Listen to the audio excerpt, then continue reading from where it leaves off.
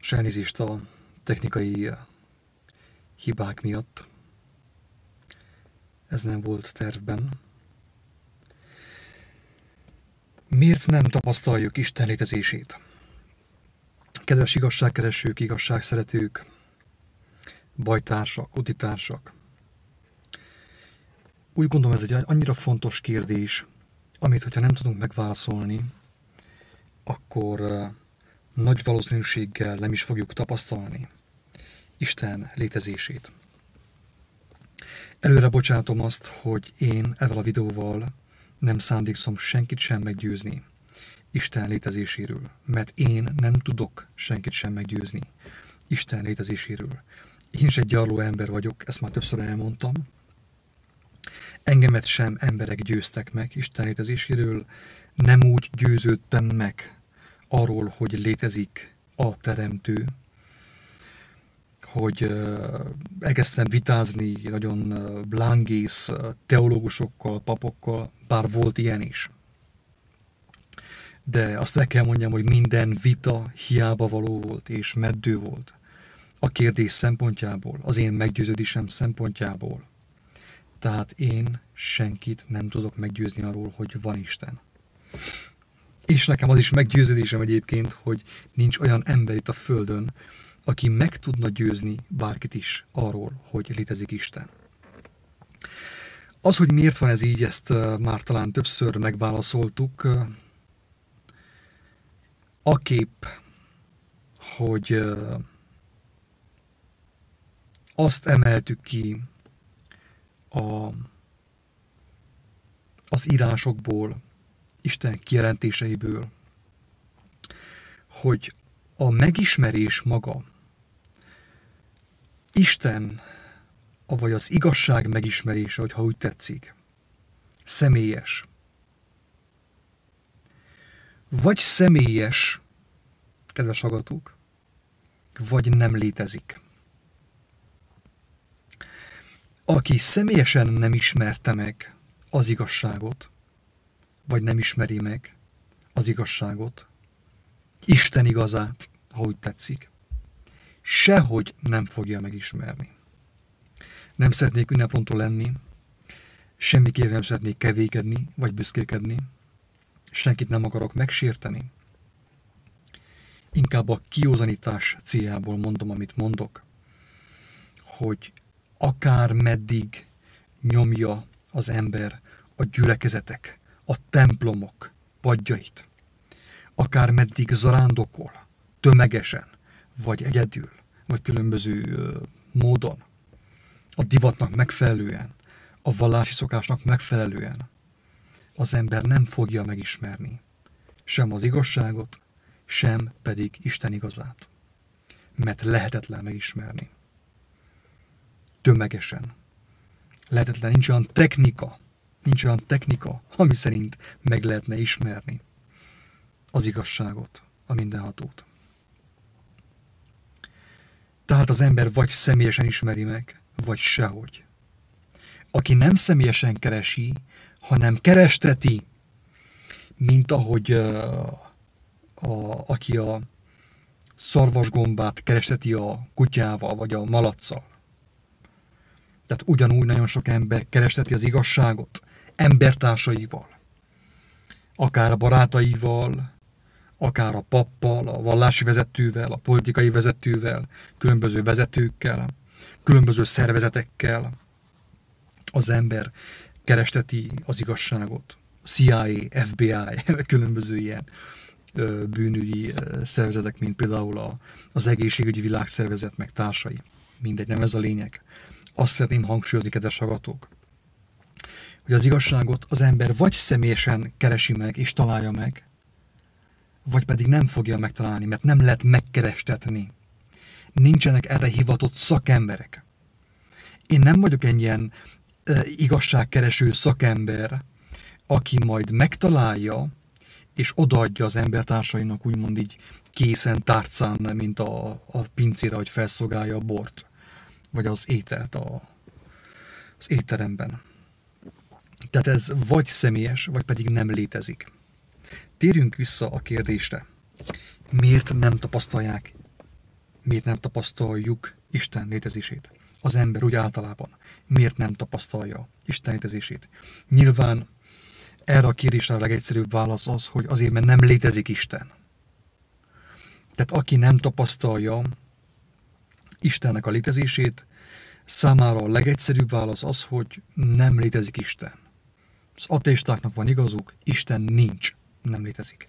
És ezért nincs amit megtapasztalni. Ugye? Ez a legegyszerűbb válasz a kérdésre.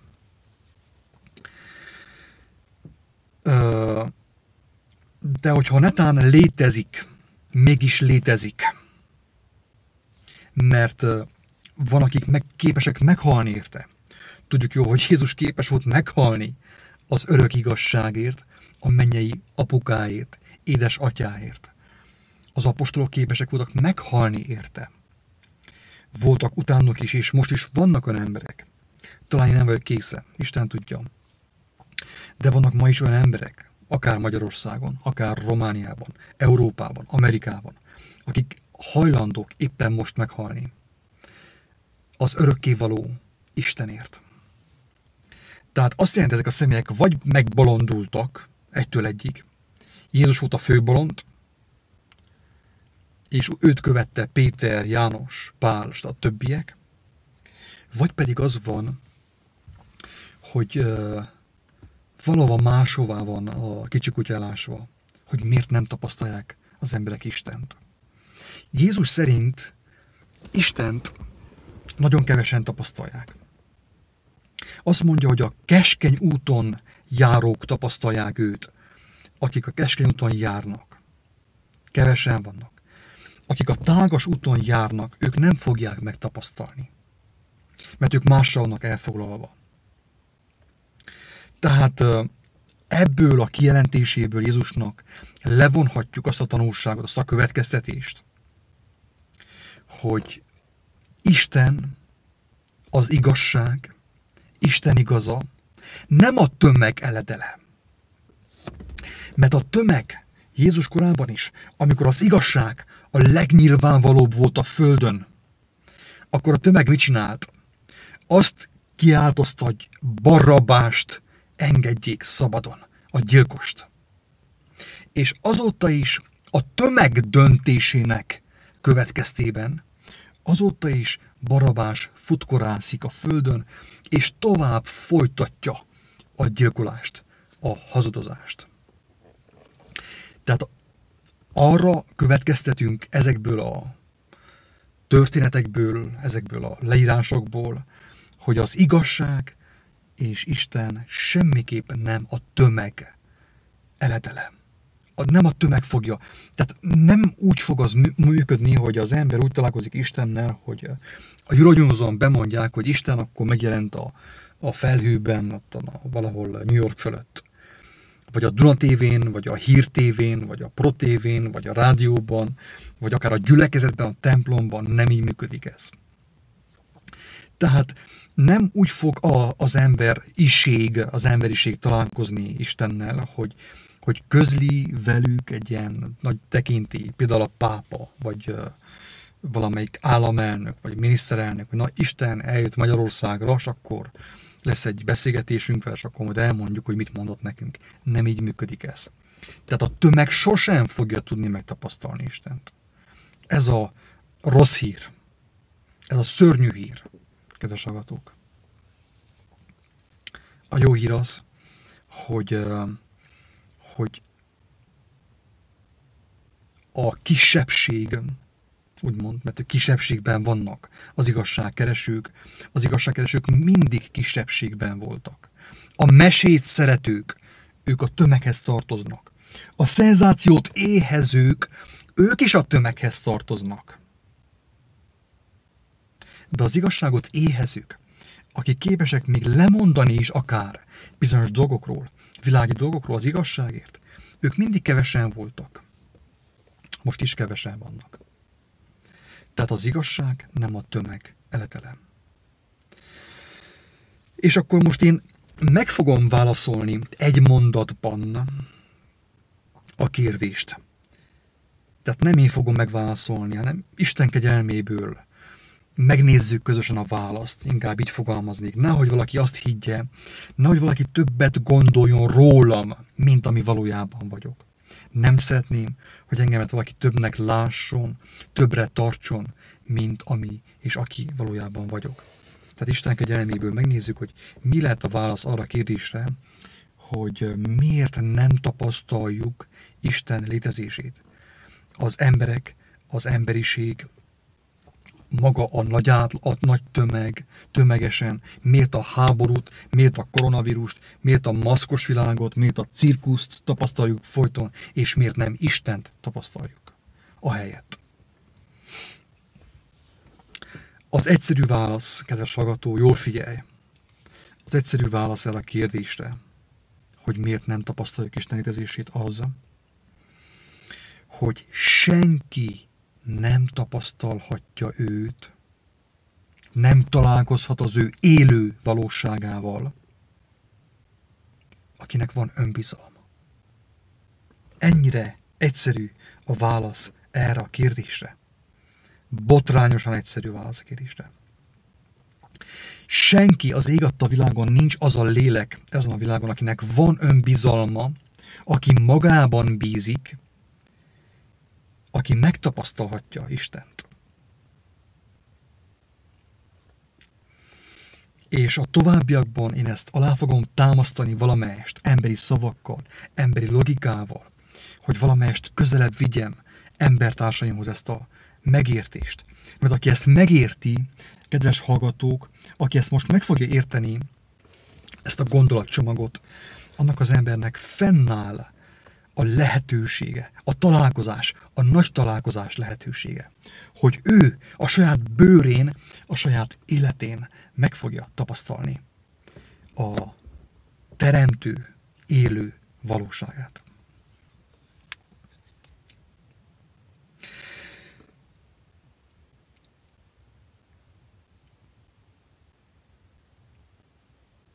Teljesen egyértelmű, logikus dolog, hogy amíg az embernek önbizalma van, erről amúgy már többször beszéltünk, amíg az embernek hatalmas az önbizalma, nagyon magabiztos, addig neki vannak emberi eszközei, amelyekben bízik.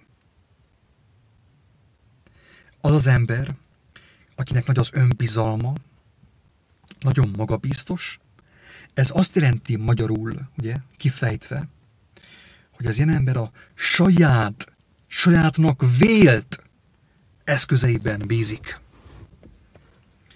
A saját intelligenciájában, a saját erejében, fizikai erejében, a saját tekintélyében bízik, az ismerettségében bízik, az orvosban bízik, az orvosban bízik, a politikusban bízik, emberi rendszerekben bízik, a templomban bízik, a vallásában bízik, a gyülekezetben bízik, a pásztorban bízik. Az ilyen emberek mind emberi eszközökben halálra ítélt, hangsúlyozom, halálra ítélt emberi eszközökben bíznak az ilyen személyek. Érthető? Én például most az autóban ülök,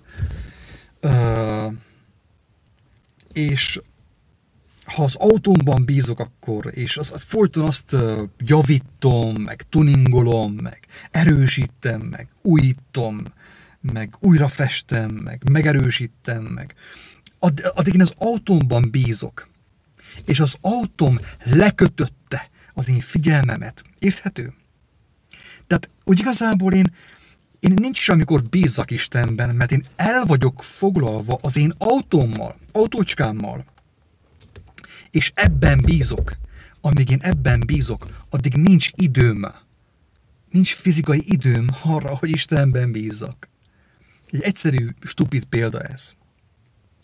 Tehát amíg az ember tehát ő tanul, sokat olvas, képezi magát, fejleszti magát könyvekből, emberek által megírt könyvekből, addig az ember el van foglalva a könyvekkel. Benne van a könyvek világában. Ő a könyvekben bízik, és az ő agyában bízik, amibe beszívja a könyv tartalmát. Érthető, amit mondok? Tehát az az ember, aki a saját intelligenciájában bízik, nem tudja megtapasztalni Istent. Tehát nincs oka neki, hogy megtapasztalja Istent, mert ő bízik a saját intelligencia, ő azt fejleszti. Vannak a testépítők, például a sportemberek. Sokat sportolnak, én is rengeteget sportoltam, képeztem magamat. Egyszer intellektuálisan, utána meg fizikailag. Különböző módon képeztem magamat. És én akkor én hiába mondtam az Üdvözlégy Máriát, ugye, mint katolikus ember, meg a mi atyánkot ott eldurzsoltam, mert Isten megver. Na, hát meg volt töltve az én fejem is babonákkal, mesékkel. És amíg ez így volt, én elhitettem magammal, hogy hiszek Istenben. Közben semmi közöm nem volt hozzá. Nekem nem volt közöm hozzá. Neki volt köze hozzám, mert ő akkor is óvott engemet, amikor én óvodás voltam. Kiskorú voltam. Látta, hogy milyen butácska vagyok, és óvott engemet. Ő akkor is a gondviselőm volt, amikor nem ismertem őt. De én, amikor a testemet fejlesztettem, a karjaimat, a lábaimat, a hasizmomat, meg harcművészet, meg minden, amit csináltam,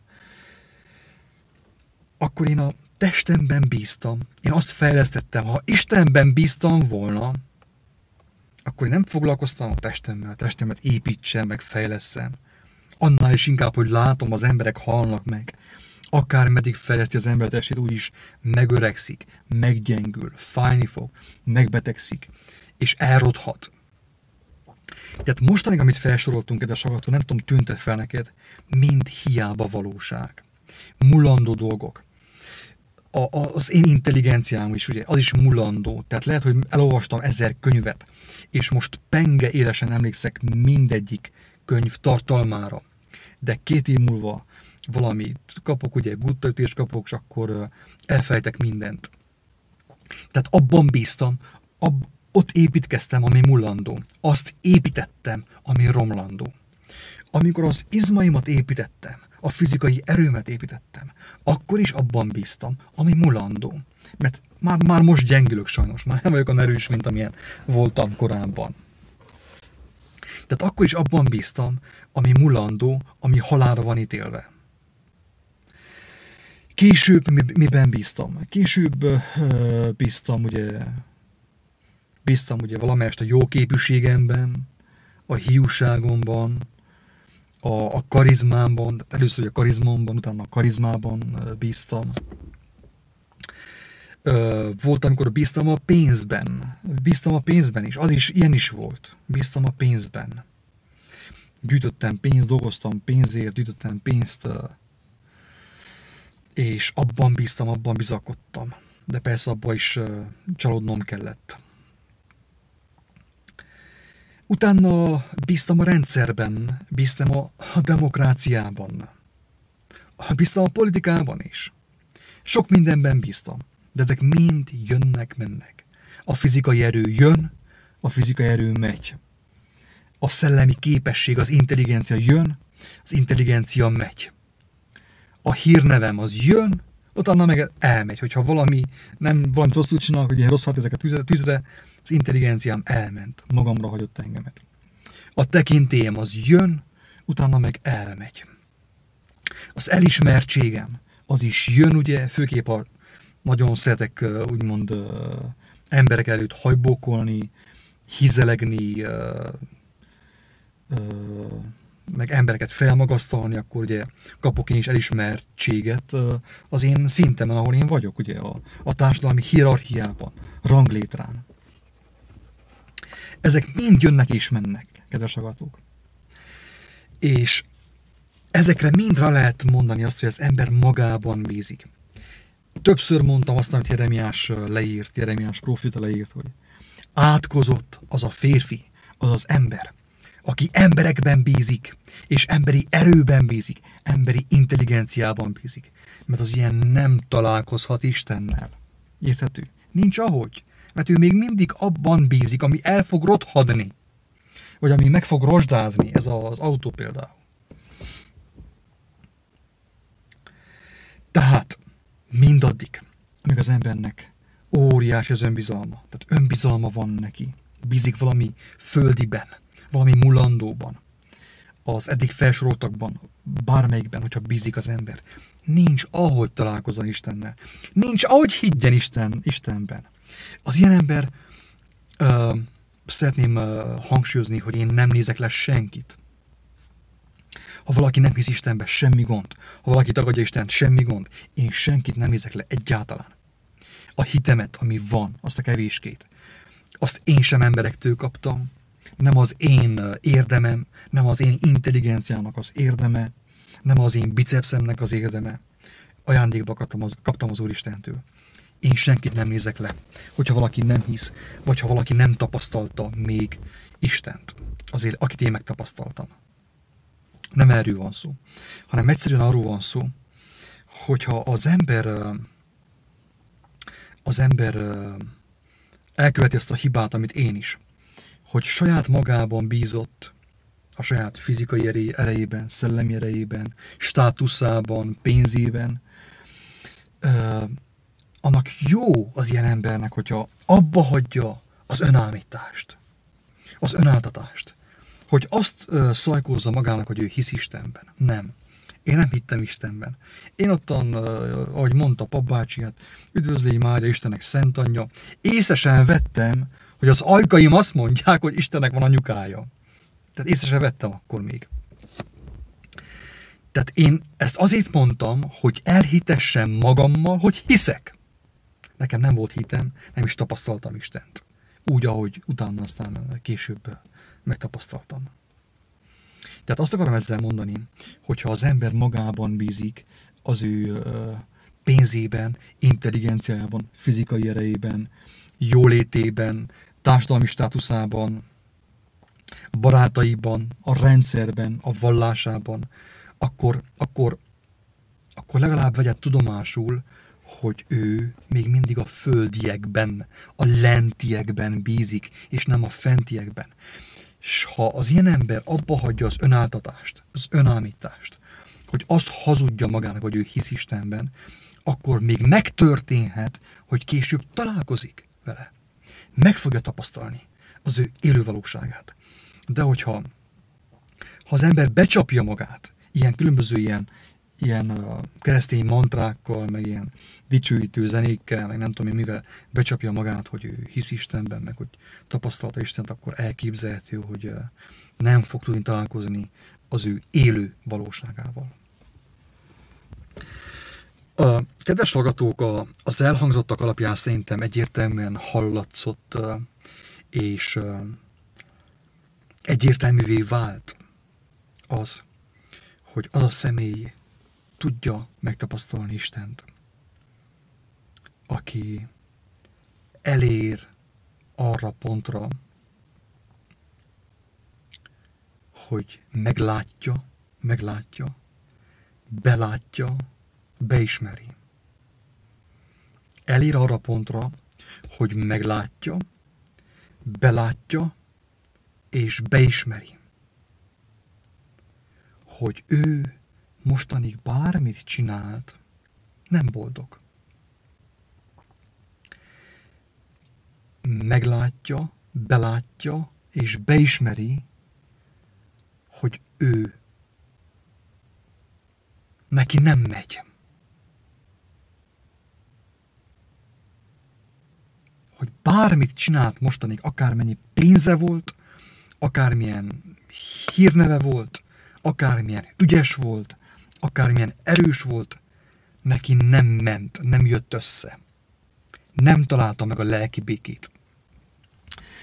Ha az ember eljut erre a pontra valahogy, hogy ezt belássa, és be is látja Isten és ember előtt, és abba hagyja a képmutatást a Facebookon, a világhálón és mindenhol, abba hagyja a bírsalmának való nevetést, kényszermosolyt. Azt mondja, hogy emberek, az igazság az, hogy én nem vagyok olyan boldog, mint ahogy mutogatom a Facebookon magamat. Nem az a valóság. Becsaplak. Képmutató vagyok. Az igazság az, hogy nem vagyok teljesen boldog. Bármivel próbálkoztam mostanig, ugye, testépítéssel, agyépítéssel, ugye, pénz, anyagiak építésével, csavargással, ugye, világjárással próbálkoztam én, motorozással, mindennel próbálkoztam. Persze, csajozással, mindennel, bulikkal, tánccal, mindennel próbálkoztam. És nem találtam meg azt, amire minden embernek a szíve vágyik. Nem találtam meg. És amikor az ember kimeri ezt jelenteni őszintén, mindenki előtt, bárki előtt, akárki előtt, önmaga és Isten előtt, hogy neki nem megy. Abban a szent, mert ez a pillanat szent, kedves hallgatók, ez a szent pillanat. A szent, a legszentebb pillanat egy embernek az életében, amikor belátja saját maga, és a feltételezhetően létező Isten előtt, talán létező Isten előtt belátja, hogy neki nem megy. Neki nem jött össze. Bármivel próbálkozott, nem tudta betölteni azt az űrt, sőt, az űrből zűr lett oda benne. Ez a szent pillanat, kedves hallgatók, amikor az ember belátja, hogy neki ez nem megy.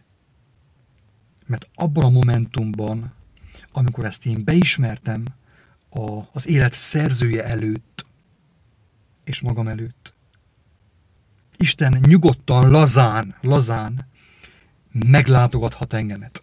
Bejöhet az én életemben. Miért?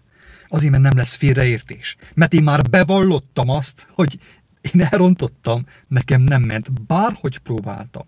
Ismerettséggel, pénzzel, fizikai erővel, szellemi erővel, spiritualitással, vallással, mindennel próbáltam, de nem ment.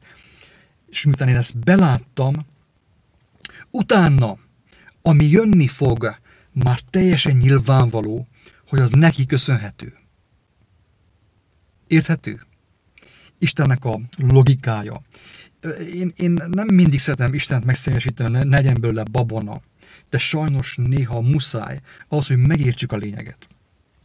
Fontos megszemélyesíteni őt. Hogyha az ember nem jut el erre a belátásra, kedves hallgatók, akkor mi történik?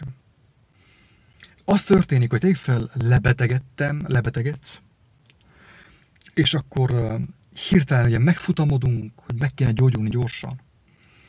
Elmegyek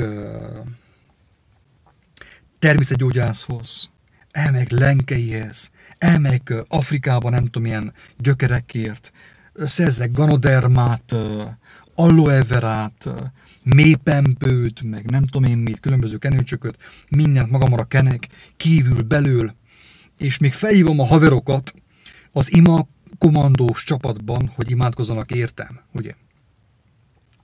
Tehát én egyszerre vegyítek, hogy legalább 20 módszert, és akkor végül nagy nehezen talán meggyógyulok. Még egy fél évre, vagy egy évre, Isten tudja. És hogyha valaki megkérdezi, hogy hogyan gyógyultam meg, hogyan jöttem helyre, hogyan tért vissza a lelki békém, akkor azt mondom, hát az igazság az, hogy hát próbáltam ezt a ganoderma gombát, meg a lenkei vitaminokat, meg közben néztem a villás előadásokat a YouTube-on, meg ittam a lugos vizet, meg nem tudom milyen szappannal mosakodtam, meg különböző növényeket kentem a bőrömre, és így tovább, és így tovább. Ja, és hát imádkoztam is a Jóistenhez, ugye, és akkor még a barátaim is imakommandóztak, hogy meggyógyuljak. Érthető a lényeg, kedves hallgatók. Tudom, ez egy picit olyan humoros mostan, és lehet, hogy valaki most hülyének fog nézni emiatt. De aki ezt csinálja, mint a magyarországi szépség királynő, akinek gyógyulását bejelentették, hogy hú, meg van gyógyulva. Kigyógyult a rákból. Isten bocsássa meg, és Isten könyörüljön az ő lelkén. És egy interjút csináltak vele, hogy na, meggyógyult, legyőzte a rákot is. És felsorolta, hogy mi mindent elkövetett ő. Ő magában bízott, és akkor a pozitív gondolkodásban, és mindenben bízott, és minden szakembert meglátogatott. És mindent kipróbált, és akkor végül meggyógyult, de felsorolt legalább 20 módszert. És persze egy-két éven belül eltemették, sajnos. Na, próbál meg ezt úgy érteni, hogy ha Isten egy személy, ő azt akarja elkerülni, hogy mi összekeverjük a szezont a fazonnal. Egyszerűen, parasztosan mondva, Isten azt akar elkerülni, hogy mi összekeverjük a szezont a fazonnal.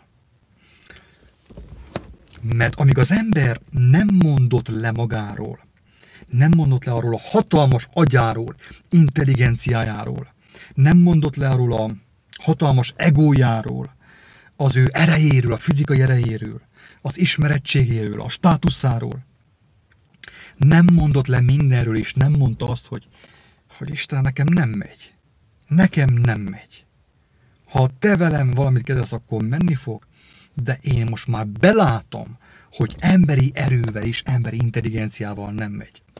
Hogyha az ember ezt nem tette meg ezt a lépést, kedves hallgatók, akkor sajnos az fog történni, hogy netán meggyógyul, netán helyreáll az ő állapota, lelki állapota, és fel fog sorolni ő is ilyen 20 ilyen különböző technikát, meg taktikát, meg különböző ilyen gyógymódot, amivel ő elérte az egészséget. Na de Isten nem ezt akarja, ő azt akarja, hogy legyen teljesen nyilvánvaló az ő jelenléte. De úgy lesz teljesen nyilvánvaló az ő jelenléte, amikor én próbálkoztam 10 éven keresztül. Mindent megpróbáltam, mindent kipróbáltam, és nem működött. De be is vallottam, be is láttam mindenki előtt. Ő előtte, magam előtt beláttam, hogy nem működött. És utána hirtelen működni kezd. De igen, de itt már nyilvánvaló, hogy én kaptam segítséget. Tehát akkor csak kell létezzen valami, mert én beláttam a tükör előtt, a barátaim előtt, a Facebookon abba hagytam a képmutatást, és beláttam mindenki előtt, hogy nekem nem ment. Nekem nem ment. Saját erőmből, saját agyamból nem ment. És mégis összejött. Hát hogy jött össze? Úgy, hogy én beláttam, és átadtam az életemet, átadtam a gyeplőt, átadtam az irányítást az élet szerzőjének a kezébe. És utána ment. Ezt hívja úgy az írás, hogy Isten megdicsőült, és megdicsőített. Ami azt jelenti, hogy Isten megmutatkozott. De miért csak ekkor? Tehát miért nem akart úgy megmutatkozni, hogy én közben én tartottam a frontot az anyagi téren, az intelligencia téren, a fitness téren, és minden téren tartottam a frontot? Akkor miért nem akart segíteni? Azért, hogy nyilvánvalóvá váljon az, hogy ő segített. Nem a ganoderma, nem a lenkei vitamin, és nem a lugosított mélypempő. Hol tartunk? Nézzem, hogy mióta megy a videó. De nem látom. Mindegy. Úgy érzem, a lényeget elmondtam. Akinek füle volt, az hallotta. Akinek volt szeme látása. Nem csak azt látta, hogy nem borotválkoztam már nem tudom hány napja, hanem azt is látta. A tartalmat, ami volt a szavak mögött. Hogy az emberek azért nem tapasztalják Istent, azért nem tapasztaljuk Istent, hogyha nem tapasztaljuk. Vagy azért, mert nem létezik Isten, vagy pedig azért, mert mi nem is akarjuk, mi magunkat akarjuk tapasztalni. A pénzünknek a gyümölcsét akarjuk tapasztalni, nem az ő kegyelmét, nem az ő ajándékát. A kemény munkával, a kemény fizikai munkával elért trófeákat akarjuk tapasztalni mi. Tehát nem őt akarjuk tapasztalni. Tehát a legtöbb ember azért nem tapasztalja Istent, Isten létezését, mert el van foglalva, hogy megtapasztalja a saját erejének, a saját képességeinek, a saját munkájának a gyümölcsét. Saját magában bízik, erre nevelte őt a világ, az óvoda, az iskola, a különböző spiritanfolyamok, az amerikai filmek, minden arra nevelte őt, hogy magában bízzon, önmagában bízzon, végezzen önkielégítést, különböző formában persze, ugye minden ön. Na, amíg az ember azzal van elfoglalva, hogy ön, addig nincs ahogy megtapasztalja Istent. Addig Isten őt hagyja, hogy nyugodtan ő tapasztalgassa meg, hogy mire megy a pénzével, mire megy az intelligenciájával, a szenélis agyával, ami ugye romlik, mert bomlik. Mire megy az erejével, a fizikai erejével, ugye, az ismerettségével, a státuszával, a nyakkendőjével, az öltönyével, a fehér köpenyével, a rangjával, a titulusával, mire megy. Az Úristen hagyta, hogy tapasztald meg. Na. És amikor az ember ezt megtapasztalta, és azt mondja, hogy én próbáltam ezt is, azt is, azt is, én már meguntam próbálkozni is, megundorodtam a sok próbálkozástól. Azt mondta a cigány, hogy erőst abban a filmben a cigánytábor az égbe megy. Túl sokat ne töprengj, hogy nehogy meggondolj az élettől. Na mindegy. Tehát mindent megtapasztaltam, és már megundorodtam a sok tapasztalástól, és feladtam. Azt mondtam, Istenem, én feladom. És akkor tapasztaltam meg az ő élő valóságát. Hogy tényleg létezik, hogy ezek az emberek nem voltak bolondok. Akik meghaltak érte az ő igazságáért, azok nem voltak bolondok, mert tudták, hogy hova mennek. Jézussal az élen, ő pontosan tudta, hogy ő hova fog menni. Hogy honnét jött le, azt is tudta, és hogy hova fog menni, azt is tudta. Tehát nem ő volt a bolond, hanem én voltam a bolond, hogy egy percig is azt hittem, hogy van nekem olyan erőm, olyan fizikai erőm, olyan sármom, olyan ugye intelligenciám, hogy én meg fogom majd oldani az én problémáimat és a világ problémáit is. Ráadásul, ugye. Tehát röviden ennyit szerettem volna elmondani. Még azt fűzném hozzá, hogy én azt tapasztaltam saját magamon, embertársaimon, sok embertársamon azt láttam, hogy rengetegen, a legtöbben óriási fájdalom, pofoncsapások és tragédia árán kerülnek be abba az állapotba, hogy belássák azt, amit a Lator belátott a kereszten. A Lator belátta, a tróger, a gyilkos belátta a kereszten, hogy én csak ezt tudtam elérni. Én megérdemeltem mindent, amit kaptam. Ezt a keresztet én megérdemeltem. Tehát nagyon sok ember ezt a belátást, amiről én beszéltem, ami nélkül nem lehet megtapasztalni Istent. Nagyon sok ember óriási kínok és fájdalmak és szenvedés által szerzi meg. De még így is Isten fizesse, ha megszerzi. Még így is Isten fizesse. Jézus a hegyi beszédben, ez a Máté evangélium, 5. fejezet, 6. fejezet, azt hiszem, elmondja szépen, felsorolja, hogy kik a boldogok, akik olcsóbb áron is megkapják ezt a felismerést, ezt a belátást. Ott szépen ő felsorolja, boldogok a szelídek, az irgalmasok, a gyermetek szívűek, ugye, boldogok, akik sírnak, ugye, erről is beszél. És legfőképpen azok boldogok, kedves hallgatók, ezt nagyon gyakran hangsúlyozom, akik éhezik és szomjuhozzák az igazságot.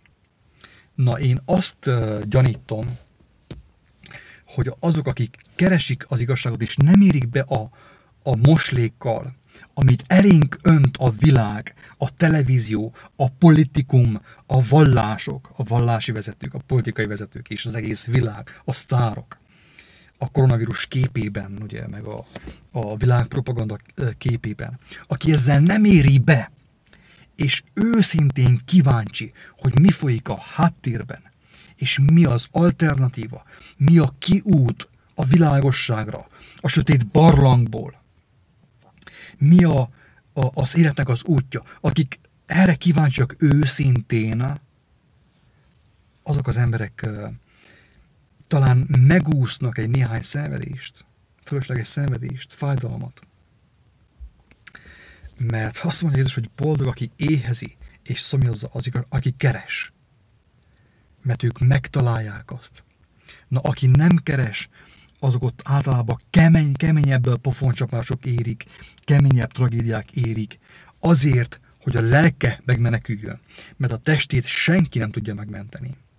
De a lelkét megmentheti egy olyan ember is, aki tisztességesen vállalja a szenvedést, és nem fut el a patikába, a sürgősségre, egy gyors zsibbasztóért, vagy egy fájdalomcsillapítóért, hanem hordozza a fájdalmat is, engedi, hogy a fájdalom elvégezze benne azt, hogy ő beismerje, belássa, hogy a saját intelligenciájából, a saját erejéből, a saját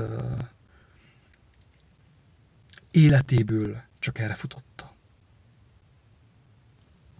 Egyébként, zárójelben mondom ezt is, Jézus elmondta, tehát akinek füle volt, hallotta, annak nem kellett annyi pofoncsapás, mint nekem, vagy sok más embernek. Mert ő elmondta, hogy embernél lehetetlen. Tehát maga a szabadulás a hiába valóságból, a labirintusból, az őrültségből, a hazugságból, a világ hazugságaiból embernek lehetetlen. Embernél lehetetlen. Ő elmondta ezt. Aki figyelt, hallotta, meghallotta. És azt mondta, hogy Istennél minden lehetséges. Tehát ő elmondta, hogy nyugodtan lehet próbálkozni, csak nem fog működni. Tehát ő elmondta, hogy ne lepődjünk meg, hogy emlékezzünk arra, hogy figyelmeztetve voltunk általa, hogy az embernek nincs annyi pénze, nincs annyi esze, nincs olyan intelligencia, nincs olyan ismerettsége, nincs olyan hatalma, hogy megszabaduljon a hazugságtól, és annak következményétől, a haláltól, a romlástól, a kárhozattól. De Istennek minden lehetséges. Ez azt jelenti, hogy amikor az ember feladta a harcot, ahogy Jézus mondja, hogy leteszi az ő életét, na az megkapja az életét ajándékba.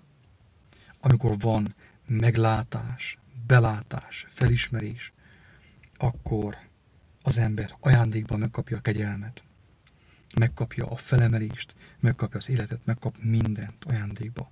De először fontos az embernek belátnia, hogy ő tékozolt, hogy ő hiába elpazarolt 10, 20, 60, 90 évet.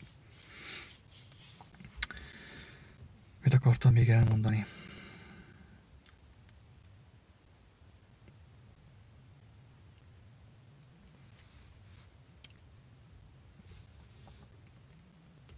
Amúgy, mint mondtam, én senkinek sem tudom átadni az igazságot.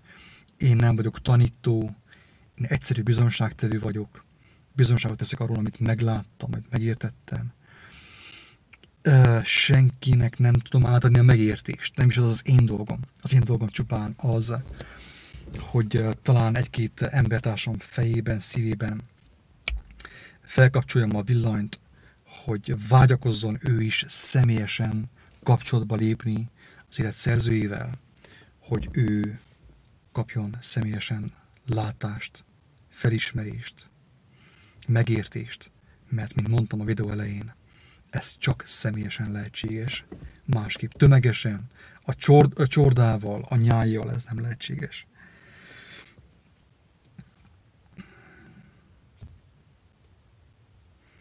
Azt hiszem, hogy aki ezt a videót hallotta vagy látta, az esélyt kapott arra is, hogy esetleg egy picit elgondolkozzon azon, hogy ő mostanig mivel próbálkozott, mire pazarolta az élete idejét, élete erejét, milyen módszerekkel próbálkozott, mennyit kell magának hazudjon, hogy oda kerüljön, ahol mostan van, és még meddig akar hazudni magának.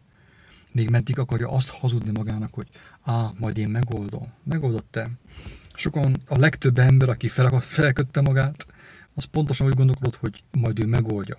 Meg is oldotta, vagyis egészen pontosan nem tudta megoldani, mert miután felbogozta magát, már nem tudta eloldani a kötelet. És sajnos meghalt. Apropó öngyilkosság, nagyon sok tanítása van Jézusnak erre vonatkozóan, hogy az ember hogyan tud bekerülni abba az állapotba, hogy egyáltalán meghallja az élő Isten szavát. Viszont én ezt az állapotot valamelyest tudnám hasonlítani az öngyilkosságra készülő emberek állapotához. Nekem meggyőződésem, hogy valamelyest azok az emberek vannak a legközelebb az igazsághoz, akik megundorodtak az életüktől. Tehát belátták azt, hogy hiába volt az a sok pénz, az a sok erőködés, az egész nem ért semmit. A valóságban, az igazi valóságban az nem ért semmit. Mert Jézus ezt el is mondja, hogy aki nem gyűlölte meg az anyját, apját, testvérét, minden saját lelkét is, nem tudja őt megérteni, őt követni. Ennek nagyon fontos tanítása van, majd aki megérti, az majd tudja ezt majd használni. Tehát ugye az öngyilkos, amikor öngyilkos lesz, meggyűlöli az életét, meglátja a hiába valóságát az életnek, az elbukott életnek, a hazug életnek, amiben mostan élünk, főképp a mai mostani időkben. Csak ott követi el a hibát, hogy balra megy. Ő elért, az öngyilkos jelölt elér egy nagyon fontos útkereszteződéshez, ahova mindenkinek el kell érni. Nekem is el kell, és mindenkinek el kell érni ehhez az interszekcióhoz. Csak az öngyilkos, ő balra ment. Ő megutálta az életét, de az utálattal elment balra. Az utálattal ő elpusztította magát. Na most ez kell megtörténjen gyakorlatilag az igazságkeresővel is, hogy elér ebbe az útkereszteződésben, meggyűlöli az életét, meglátja, hogy az egész erőlködése neki hiába valóság volt. De nem megy balra, hanem jobbra megy. Azt mondja, hogy Istenem, én belefáradtam. Könyörű rajtam. Kezzél velem valamit, ha tudsz, ha létezel. Érted? És akkor tud bejönni a mennyek országa az embernek az életébe. Addig nem. Őszintén bízom abban, hogy valamelyest érthetően tudtam fogalmazni ebben a videóban.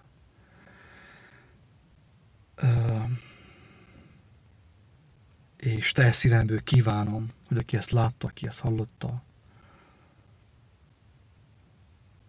be tudjon minél hamarabb kerülni abba az állapotba, hogy bevallja, belássa, hogy neki az nem ment sem erővel, sem ésszel, sem emberi segítséggel, emberi gondolkodással, semmivel.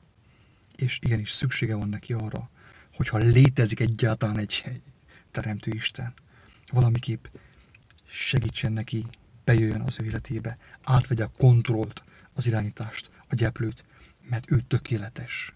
Én nem vagyok az. Isten adja mindenkit. Ingyen kaptátok, ingyen adjátok.